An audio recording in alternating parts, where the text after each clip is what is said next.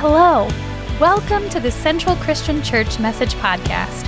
We are passionate about leading people to discover and fully own faith in Jesus. It is our desire that the following message inspires you to take your next steps in your own faith. Let's dive in. Good morning, everyone. Welcome to you, whichever campus you're on, however you're experiencing this. If you happen to be online, welcome to you wherever you are. In fact, I can see right here, Tyson, welcome from North Carolina, Sonia from Oregon, and whoever you are from wherever, around the world, wherever, thanks for being a part of us. I am so glad that you're with us, and I'm excited for what we're going to talk about today. Now, before we get to the message, though, I want to go back and I want to comment on what Pastor Tyler just talked about. I want to just say a couple of things that I just want to share my heart about this. Obviously, these are difficult days to be alive, and it's kind of hard to know how to navigate our way through all of this. But let me just share some thoughts with you, okay? We as a church are determined to do something that's really, really hard to do. And what we're determined to do is we want to love people the way God called us to love people. I would love to say that we're just always really good at that as a church or as the church, the capital C church, but truthfully, we probably disappoint God in some ways because we don't really take him as seriously as we should. Now, obviously, Jesus said it very, very clearly, a new command I give you, that you love one another. And so for us as a church, what we've kind of took on as a mantra is that we got to love beyond. We've got to love beyond. And love beyond means most of us are comfortable loving to a certain degree. I'll go that far, and we call that the line or the limit. I'll love up to that degree. I will not love beyond. I will love up to, but not beyond. And God goes, that's not good enough. I need you to love beyond. And so we've got to learn how to love even when it's uncomfortable. And I believe with all my heart that if we would take Jesus at his word on this, we would transform the world. I really believe that. I just want to say this because I just feel the need to say this. I have no idea what it feels like to be a person of color. I just don't. What I do is I sit down with people of color and I listen and I go, I don't, it's not my experience. I hear you. I also have no idea what it's like to be a person in law enforcement. I'm not. That's not what I do. I don't know what it means to kiss my wife goodbye and my kids goodbye in the morning, knowing that I might not see them. I don't know what that feels like. But I'll sit down with people in law enforcement and I'll go, yeah, I heard. So somewhere, church, what we got to do is we've got to figure out how to love beyond our understanding of our own experiences and go, you know what? We're going to do what Jesus said. And as I already revealed, I truly believe that's the only thing that's going to change this broken world we're living in. So church, let's do that. Let's just figure it out. Let's just be real. And we'll mess up, we'll make mistakes, but by seeking God and obeying God, I believe we can make a difference. Amen? Amen. Anyone with me? All right. Okay, so today, and buckle up. Okay, put your seatbelt on. All right? We're going to move. All right? I don't want to throw you out of the car. All right? We're going to hit some curves here. Okay, so we're in a series right now. We're calling it From Now On. And the idea of from now on was a catchphrase from society, obviously from the movie Greatest Showman. From now on, and we said is Easter changed everything. So from now on, what was isn't going to be. What used to be isn't what's going to be. All right? And so we're talking about this. And I don't know about you, but one of the things that I just think is really cool is whenever you see a before and after picture of something, you know, you saw it, and then I mean, if it's legit and it's real. Like, let me show you a couple of pictures. I want to show you like a Datsun 240Z. This is just the same car. Okay, now this is absolutely cool. You could restore a car. That's what it was. This is what it became, a before and an after. And you go, wow, that's just awesome. Sometimes it's like, this is hard to believe. This is a building in New York City that was simply power washed on one side and not on the other. It's hard to believe that under all that gook and soot, you know, there's beautiful building underneath there, all right, before and after. Sometimes what you could do is you could see something that a craftsman was able to do. Let me show you this. This is the same chair before and after. In the hands of somebody who knows what they're doing, it's amazing. And then I want to show you this picture. This is the coolest one of all. You got to stare at this to understand what you're looking at. That is the side of a building.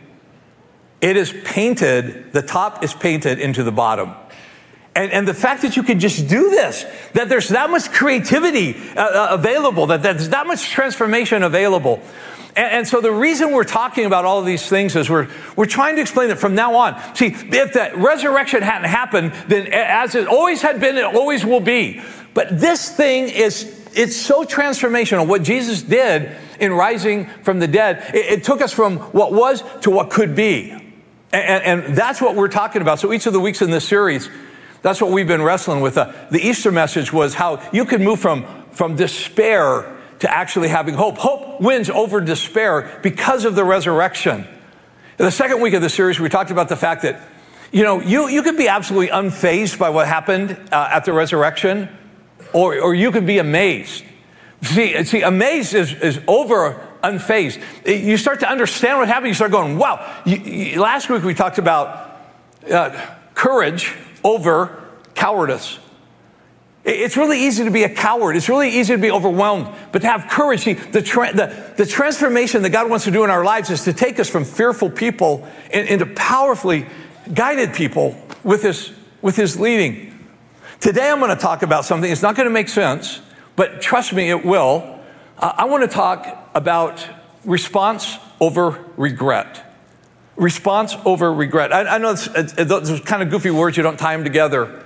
What I want to explain to you is this, is that if you'll do what God says, you'll never regret doing it. If you'll respond, you'll never regret.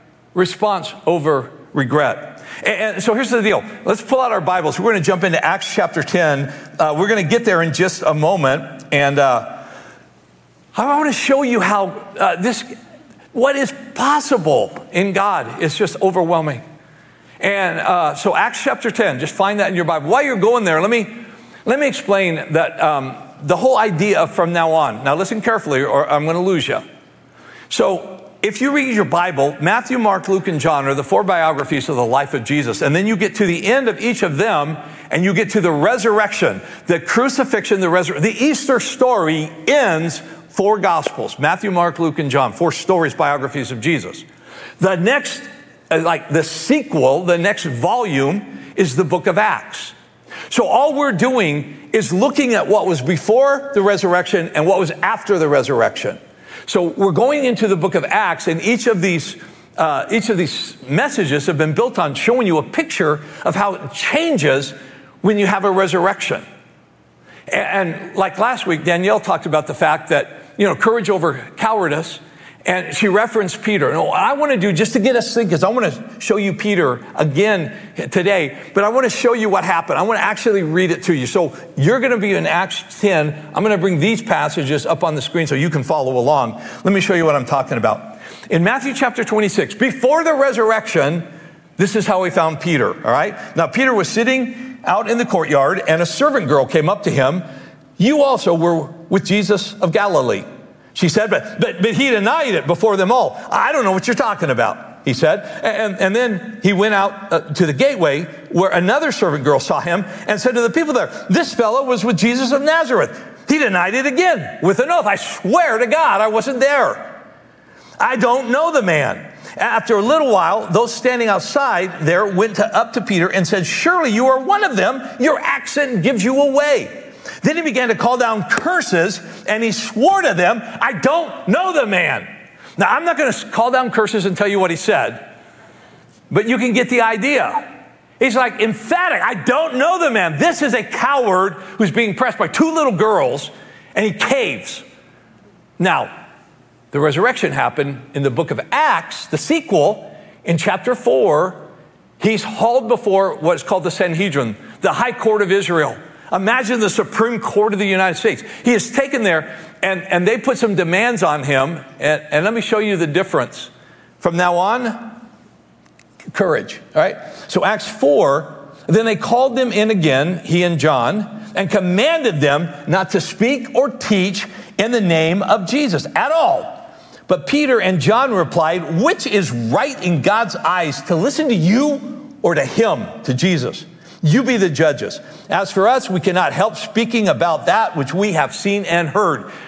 That is a transformed life. That is a different guy. He's like, you're not shutting me up. You're not intimidating me. You're not backing me down.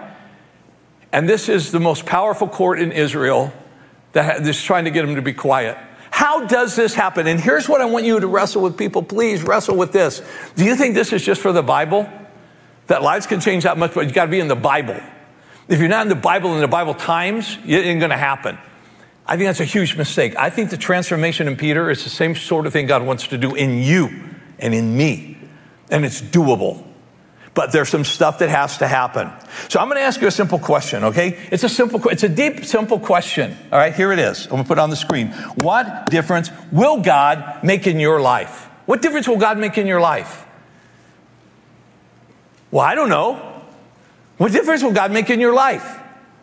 And you want to know the correct answer? You ready for it? Here it comes. No more than you'll allow. I got to let that soak for just a moment. No more than you'll allow. No more than I'll allow. Why is it that somebody comes to Jesus and their entire world is flipped upside down for the good, and somebody else says, I kind of sort of believe in Jesus, and not much happens? Is God different? Did God do something over here that he didn't do over here? Was God more favorable to them and not to them? No.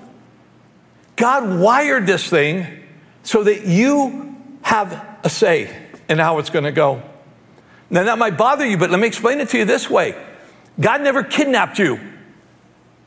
God never broke into your house. God never held you hostage. God never took you as a slave against your will. That's what you've got to understand. God offers you something. He invites you into something. You can say yes or you can say no. You want to go on a ride or do you not want to go? Do you want to go on an adventure? Do you want to live an exciting life? You want to live a boring life? This is what we're going to find here in Acts chapter 10.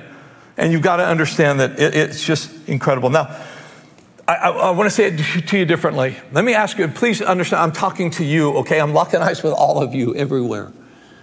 I have so many eyes, all right? Okay, do you want to grow? Do you want to grow? How much do you want to grow? Of course, we say, of course I want to grow. Have you thought much about this? How are you going to grow? Is growth just accidental? Is it just incidental? Is it just automatic? You graduated high school most likely. Some went on to, get an undergrad degree. Others went on to get a grad degree or more, whatever. When did you decide you had it all that you needed? When did you stop growing? And I'm not talking about physical. I'm talking about spiritually, emotionally, mentally. How much are you like the you that was 10 years ago you? What's happened in the last decade? How much do you want to grow?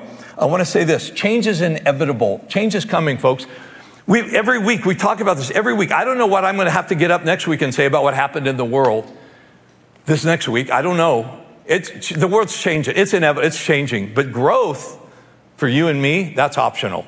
I can stay exactly the same person through the rest of my life if that's what I choose. God gave me the will. I can do that. You can do that. You don't have to change at all. You can be you, the same you for the next 30 years if God gives you that long. But do you want to be the same you? Because I can tell you with 5 things. I can preach a sermon on each of these 5 things. Let me tell you 5 things about growth. Growth is number 1, threatening.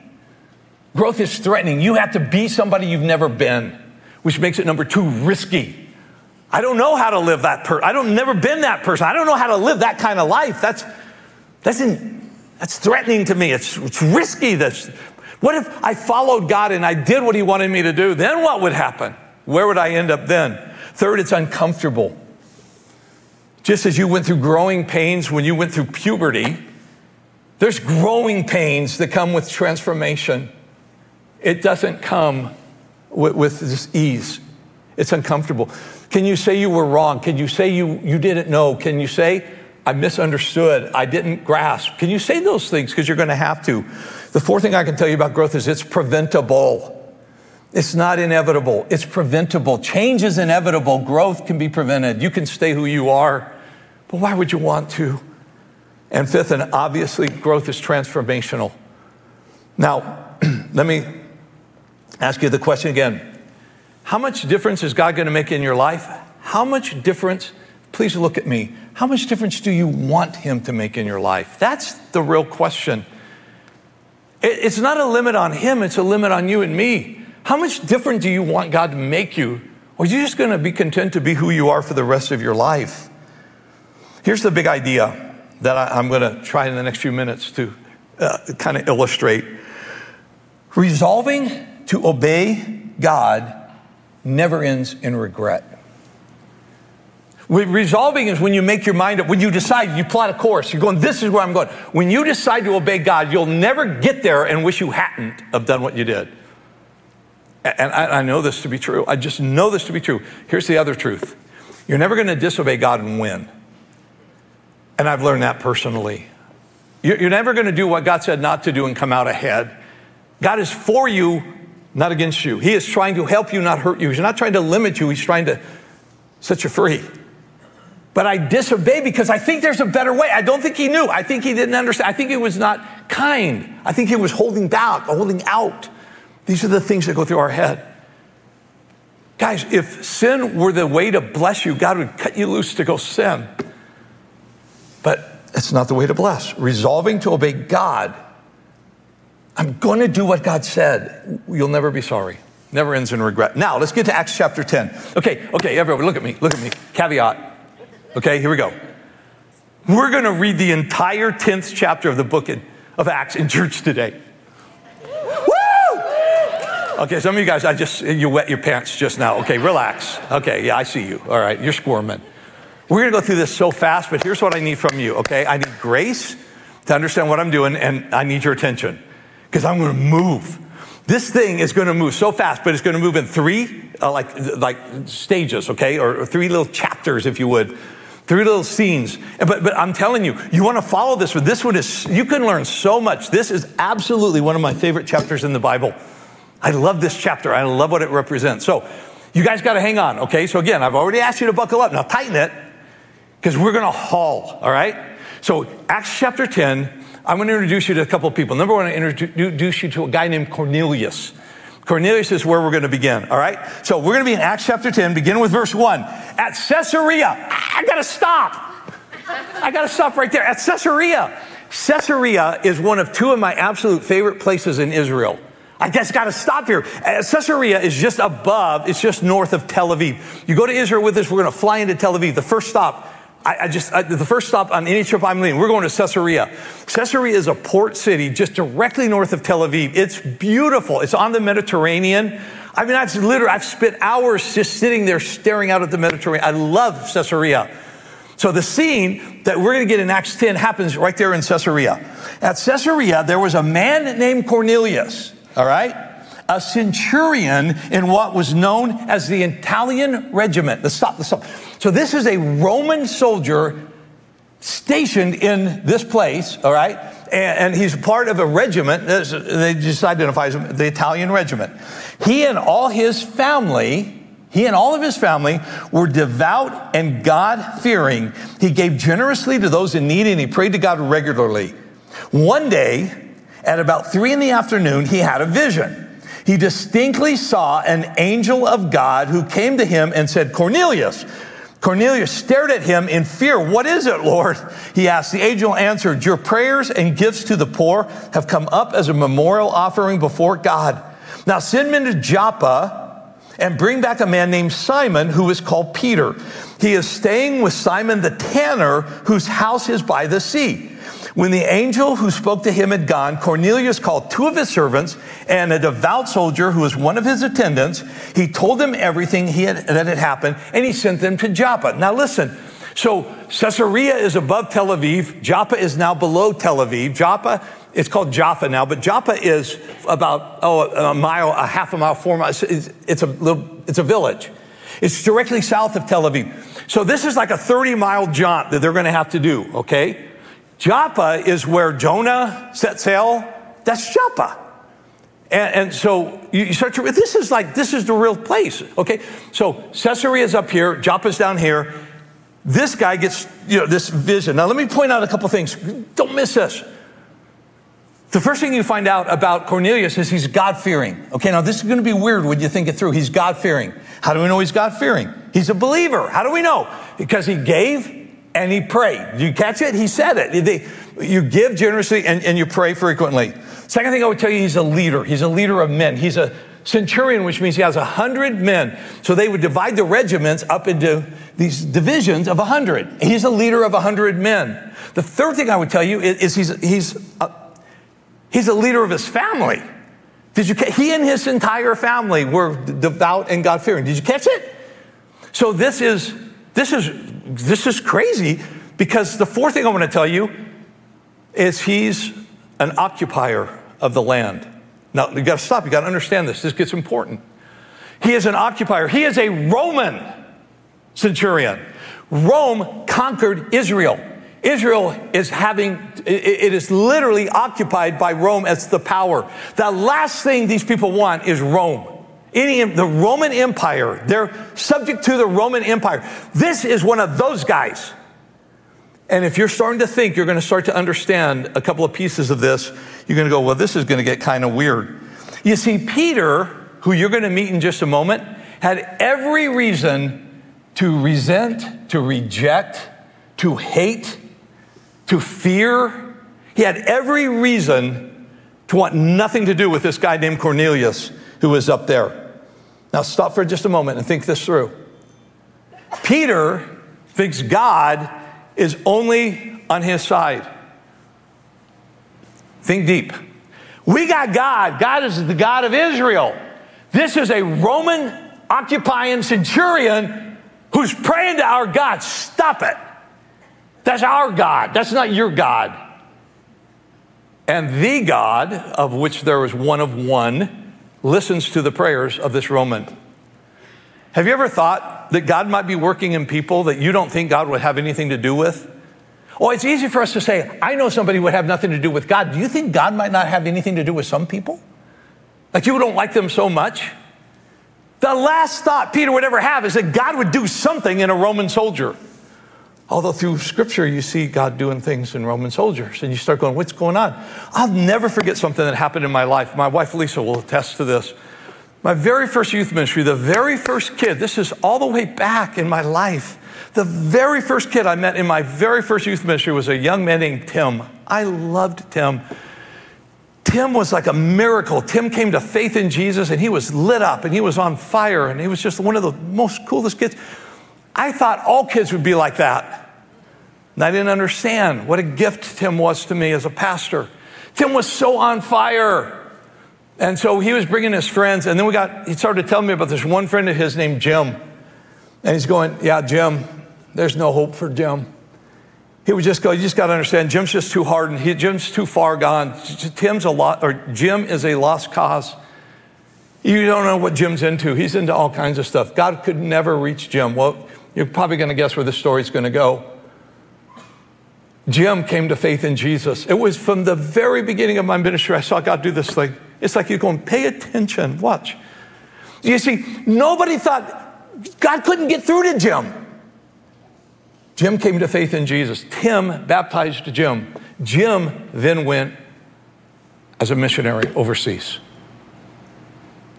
That's impossible. That can't happen. There's no way. He's too far gone. Could God be doing something in a Cornelius that you know, that you work with, that you, part of your family maybe? You go, there's no way God's got anything to do with it. They will never come. Well, that's what's happening here, all right? Now let's go down. Okay, so you met Cornelius, all right? So you got what's going on up there. And by the way, he's got to be wealthy because he's got 2 attendants and he sends a soldier. He's got some means. He's somebody. Peter's nobody. Peter's shacking up at some guy's house. He's just hanging out there. Simon, the tanner, who happens to live in Joppa, gave him a place to stay. But let me show you about Peter. So go down to verse 9. Again, we're going to go fast. Here we go. About noon the following day, as they were on their journey, okay, understand what's going on? Cornelius has a vision. Go to Joppa, get that guy named Peter. So he sends those guys down. So they're on their way. Now, while they're on their way, that's what you got to understand. While they're on their way, approaching the city, Peter went up on the roof to pray. Does he know they're coming? Not a chance. He became hungry and wanted something to eat. And while the meal was being prepared, he fell into a trance. What? Have you ever been so hungry you could like hallucinate? Yeah. So he's on the roof, and I don't know what he saw. He saw something that tripped something. He saw maybe the awning. Now pay attention. Maybe the awning, the cloth awning. He caught eye of that. Or maybe he was looking out over the ocean because Joppa is on this Mediterranean, just down from Caesarea. Maybe he was watching the ships go by and the wind catching the sails, and he was just kind of fixated on the sails. I don't know, but something, he fell into a trance. He saw heaven opened and something like a large sheet being let down to earth by its four corners. It contained all kinds of four-footed animals as well as reptiles and birds. It's a huge sheet. And then a voice told them, "Get up, Peter, kill and eat." "Surely not, Lord," Peter replied. "I have never eaten anything impure or unclean." The voice spoke to him a second time. "Do not call anything impure that God has made clean." This happened 3 times, and immediately the sheet was taken back into heaven. While Peter was wondering about the meaning of the vision, the men sent by Cornelius found out where Simon's house was, and they stopped by the gate. They called out asking if Simon, who was known as Peter, was staying there. While Peter was still thinking about the vision, the Spirit said to him, "Simon, 3 men are looking for you. So get up, go downstairs. Do not hesitate to go with them, for I have sent them." What? Peter went down and said to the men, "I'm the one you're looking for. Why have you come?" The men replied, "Well, we've come from Cornelius the centurion. He is a righteous and God-fearing man who is respected by all the Jewish people. A holy angel told him to ask you to come to his house so that he could hear what you have to say." Then Peter invited the men into the house to be his guests. Now let's just stop. Pay attention. So God is doing something crazy in Cornelius's life up there, and God is doing something crazy in Peter's life down here. Neither have a clue about the other. They have no idea. God is preparing Cornelius. God is preparing Peter. Peter has this vision, and again, now you can maybe see why the sails on the ocean, or maybe the thing flopping up there on the wind, the awning, and he saw this thing. Now, if you're not catching what's going on, here's what you got to realize. This sheet comes down. It's got all kinds of animals, reptiles, birds. It's got all of that in there. And the voice says, "Kill and eat." And Peter's response was, "Surely not, Lord. No chance, no way, no how. I have never," if you're confused, Leviticus 11 talks about the food you can eat and the food you can't eat. And if you're thinking, think Jews and think pigs. That's all you need. So all of a sudden, this pig is in this sheet, pig in a blanket, all right? And God says, "Kill it and eat it." Now, you see the crisis in Peter? "Surely not, Lord. I have never in my entire life tasted bacon. Never. I can't. What are you saying to me, God?" "No, surely not." And then God says, "What I declare clean, you don't get to declare impure. Well, what I say is good, you can't say is bad." And Peter is going, "What? This is mind-blowing to Peter. Surely not." God has to hit him upside the head 3 times, which is interesting. How many times did Peter deny Jesus? How many times did Jesus reaffirm Peter on the shore after he denied him? 3. How many times did the sheet come down? 3. How many people showed up at his door? 3. You're going to find out, I can't show you, if you keep reading, 3 people join, so there's 3 from Joppa that go with him. 3. It's like 3 is the number that God uses to get Peter's attention. 3. So Peter's starting to figure out, okay, 3 is, I don't know what's going on here, but God's this weird stuff, weird circumstances are happening. So, kill and eat. All right, now, jump down to verse 23. And again, I got to go fast. I got to show you what happens. So Peter's got to make a decision. Am I going to do this and follow these guys? I know the Spirit said yes, but he also said kill and eat, and don't call impure what I call pure. So look at verse 23. The next day, Peter started out with them, and some of the believers from Joppa went along. Those are the 3. The following day, he arrived in Caesarea. Cornelius was expecting them and had called together his relatives and close friends. As Peter entered the house, Cornelius met him and fell at his feet in reverence. But Peter made him get up. Stand up, he said. I'm only a man myself. While talking with him, Peter went inside and found a large gathering of people.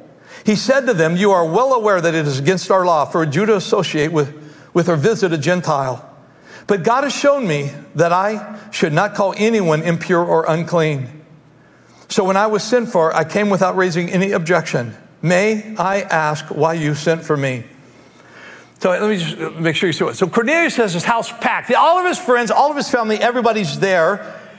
And they say, we are so anxious to hear what you have to say to us. This is like every preacher's dream. They're actually wanting to be in church. Do you see what's happening? They're like, speak. We are so anxious to hear what God's laid on your heart, Peter. And Peter's like going, oh, wow, this is like a fantasy. So Peter's in his mind, he's thinking about the sheet. This is supposed to change. Something's supposed to change. I'm not, what God's declared clean, I can't declare unclean. And he goes in, and to this incredible audience, he says the worst opening line ever in the history of preaching. Can I read it to you? He said to them, you are all well aware that it is against our law for a Jew to associate with or visit a Gentile. Now, I got to show you a couple things that you got to understand are going on here. Peter and Cornelius visit outside. I want you can find the word inside. When he came inside, that was after what happened outside. You see, Peter shows up and he's going to Cornelius. What's going on, man? And Cornelius is going, man, I got my family. Everybody's in here waiting to hear. And Peter's like, got to make a decision. Do I cross this threshold? I have never crossed the threshold of a pagan's house, is what he's saying. I've never entered a person who doesn't walk with God. I've never entered their home. Never, ever. I have always said no. Let me stop right here. Let me ask you a question. Church, what have you always said no to? What are you proud of the no's in your life? I've never. Or I have always turned away whenever I get to the door of a Gentile like you. I've always said no. I always turned away. What would it take for God to get you to see something different than you've always seen? This is what's happening. And he's got to make a decision. And then he steps inside. I'm going for it. God gave me this crazy vision not to call impure what God says is clean. I'm going for it. He goes inside. Now, can I just sum up what he said inside? He said, this is opening line. Ready, guys? Hey, good to see y'all. I just want to start by saying, I don't like you. I don't like any of you. I don't like your families. I don't like your country. I don't like your customs. I don't like your mannerisms. I can't stand your food. Don't like your mamas. I don't like anything about you. But God told me to be here. What are the odds? What are the odds? So that's how he begins, and he lays it out. All right? Let me show you what happens. And this will be the last I'll read, and then I'll make a couple points, and we'll call it a day. But go down to verse 34. So Peter begins to speak, okay? Now, don't miss what he says. All right, so he says, may I ask why you sent for me? Can you help me to yeah, God told us you were going to tell us something really important. So Peter's going, okay, on the fly, here, let me preach a sermon. Peter began to speak. I now realize, don't miss what he said, how true it is that God does not show favoritism, but accepts from every nation the one who fears him and does what is right. God kind of revealed to me, like I got some attitudes that I grew up with, that my mom taught me, that are wrong, that God's trying to unteach in me. I got to rethink them, got to relearn. And I used to hate people who weren't like me, but I'm supposed to realize that God doesn't. It's really a hard lesson to learn, a lot of habit to break here. You know the message that God sent to the people of Israel, announcing the good news of peace through Jesus Christ, who is Lord of all. You know that. You know what has happened throughout the province of Judea, beginning in Galilee after the baptism that John preached, and how God anointed Jesus of Nazareth with the Holy Spirit, with power, and how he went around doing good and healing all who were under the power of the devil because God was with him. Now we are witnesses, he's warming up, we are witnesses of everything he did in the country of the Jews and in Jerusalem. They killed him by hanging him on a cross, but God raised him from the dead on the third day and caused him to be seen. He was not seen by all the people, but by witnesses whom God had already chosen, and by us who ate and drank with him, and after he rose from the dead. He commanded us to preach, and he goes on and on and on. Can I tell you what he just did? He preached my Easter message. Okay, I preached his Easter message, but that's where I got it.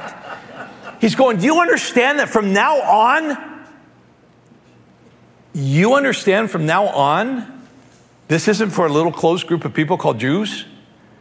That from now on, God is trying to get me to see that you are included, get you to see that you're included. You know what happens in the rest of the chapter? I don't have time. You know what happens?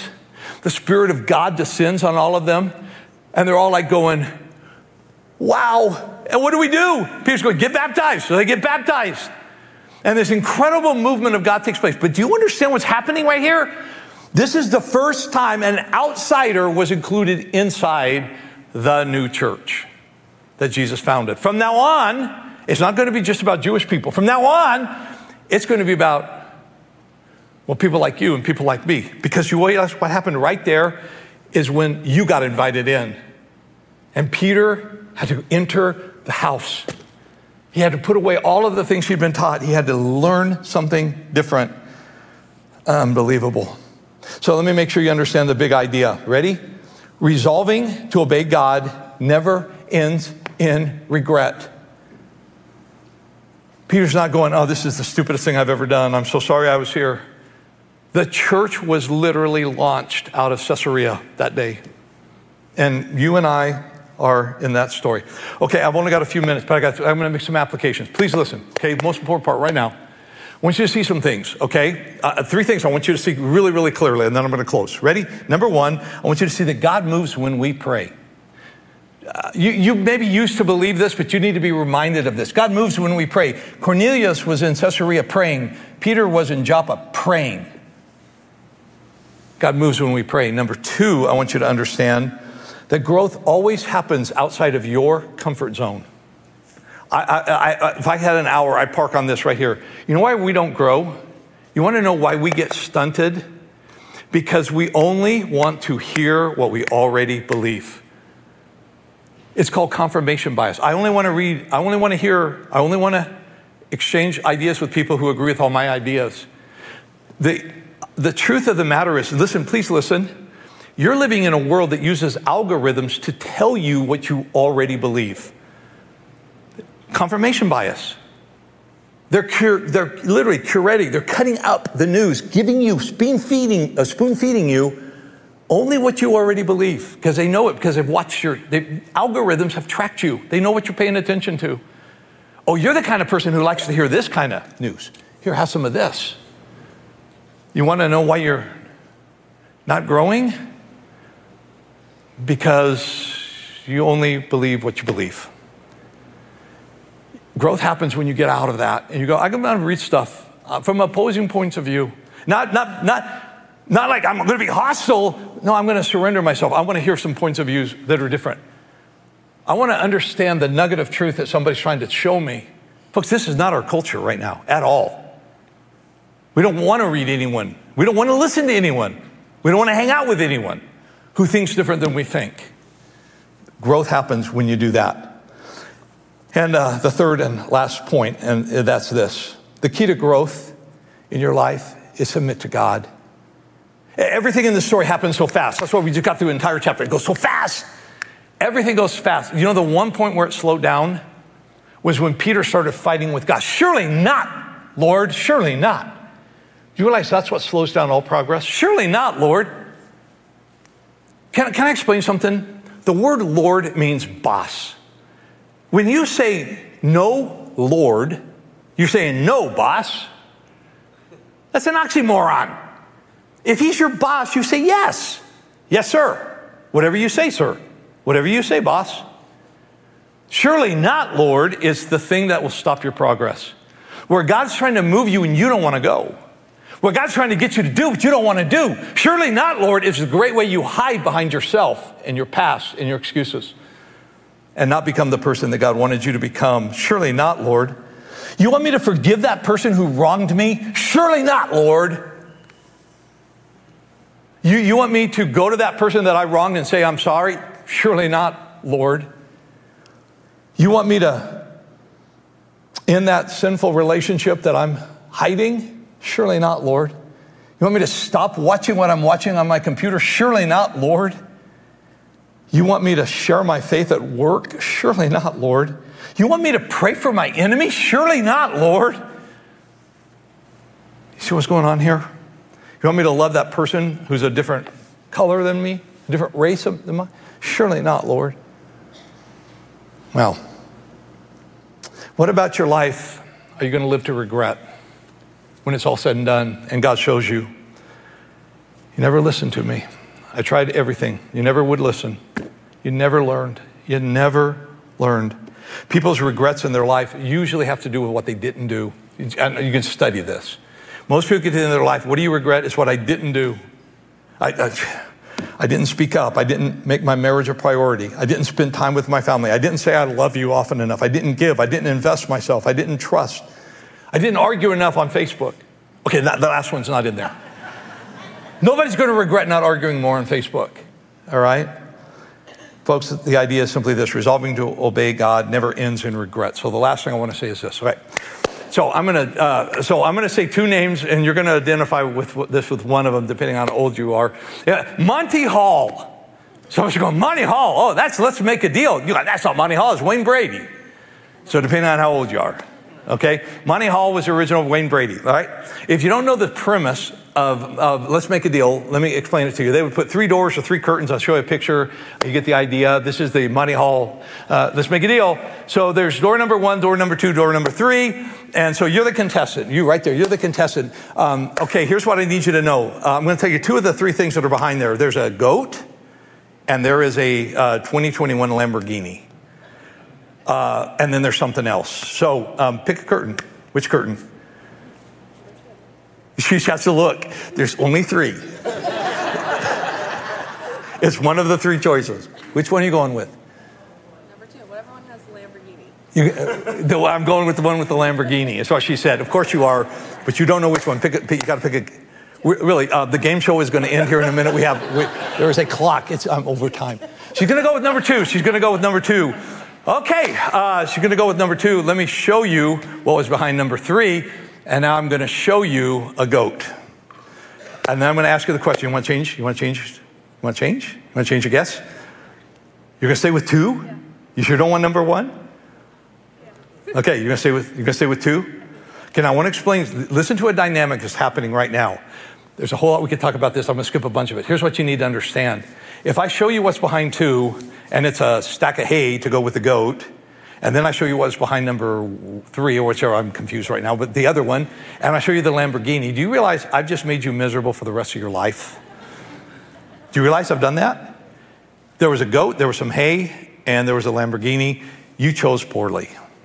Now, listen, if you don't see it and you don't know it, you're not aware of it, and you're fine. It was like, you promised, but I never saw it. If you see what you could have had, this is the point. If you see what you could have had, here's where I'm going to close. When you die and you go to heaven, God's going to show you something. He's going to open up his iPad, and he's going to show you, I want to show you a picture. I want to show you a picture. And he says, I want to show you. So he shows you a picture of your life. And you go, oh, that's my life? Yeah, that's your life. That was awesome. It was an awesome life. And then you go, like it? Yeah, oh, it's so beautiful, beautiful. And then he says this, let me show you what you could have had. And he shows you a different life. And you look at it and you go, what do you mean I could have had? He said, that's the life I wanted to give you. See, your life is the before. You don't get the after until you resolve to submit. You see, before is going to leave you with regret because God has something he's trying to show you. That's what this is all about. From now on, don't settle. Don't settle for your way of leading your life, for your way of making the decision. Don't settle for that. Go for what God has for you. You will never regret a resolve in your heart, I'm going to obey. I got to close. Let's pray. And then John will come up here and your campus pastor will come up wherever you are. So God, thank you for the message of this passage. God, thanks for the understanding that we're supposed to change. We're supposed to grow. We're supposed to think thoughts we've never thought. We're supposed to become more. But we so often just stay as less. God, don't let us get to the end of our life and live with regret of what could have been. God, help us go for whatever it is that you have for us. Help us to love beyond the lines, the limits, the boundaries, the world. Help us to figure this one out. In Jesus' name I pray. Amen. Thank you all very much. Thank you so much for joining us today. Our hope is that you are left inspired and challenged to continue to grow in your faith. If you are looking for more from Central, follow us on social media. You can find us on Facebook, Instagram, and YouTube. See you next time. Until then, go be the church.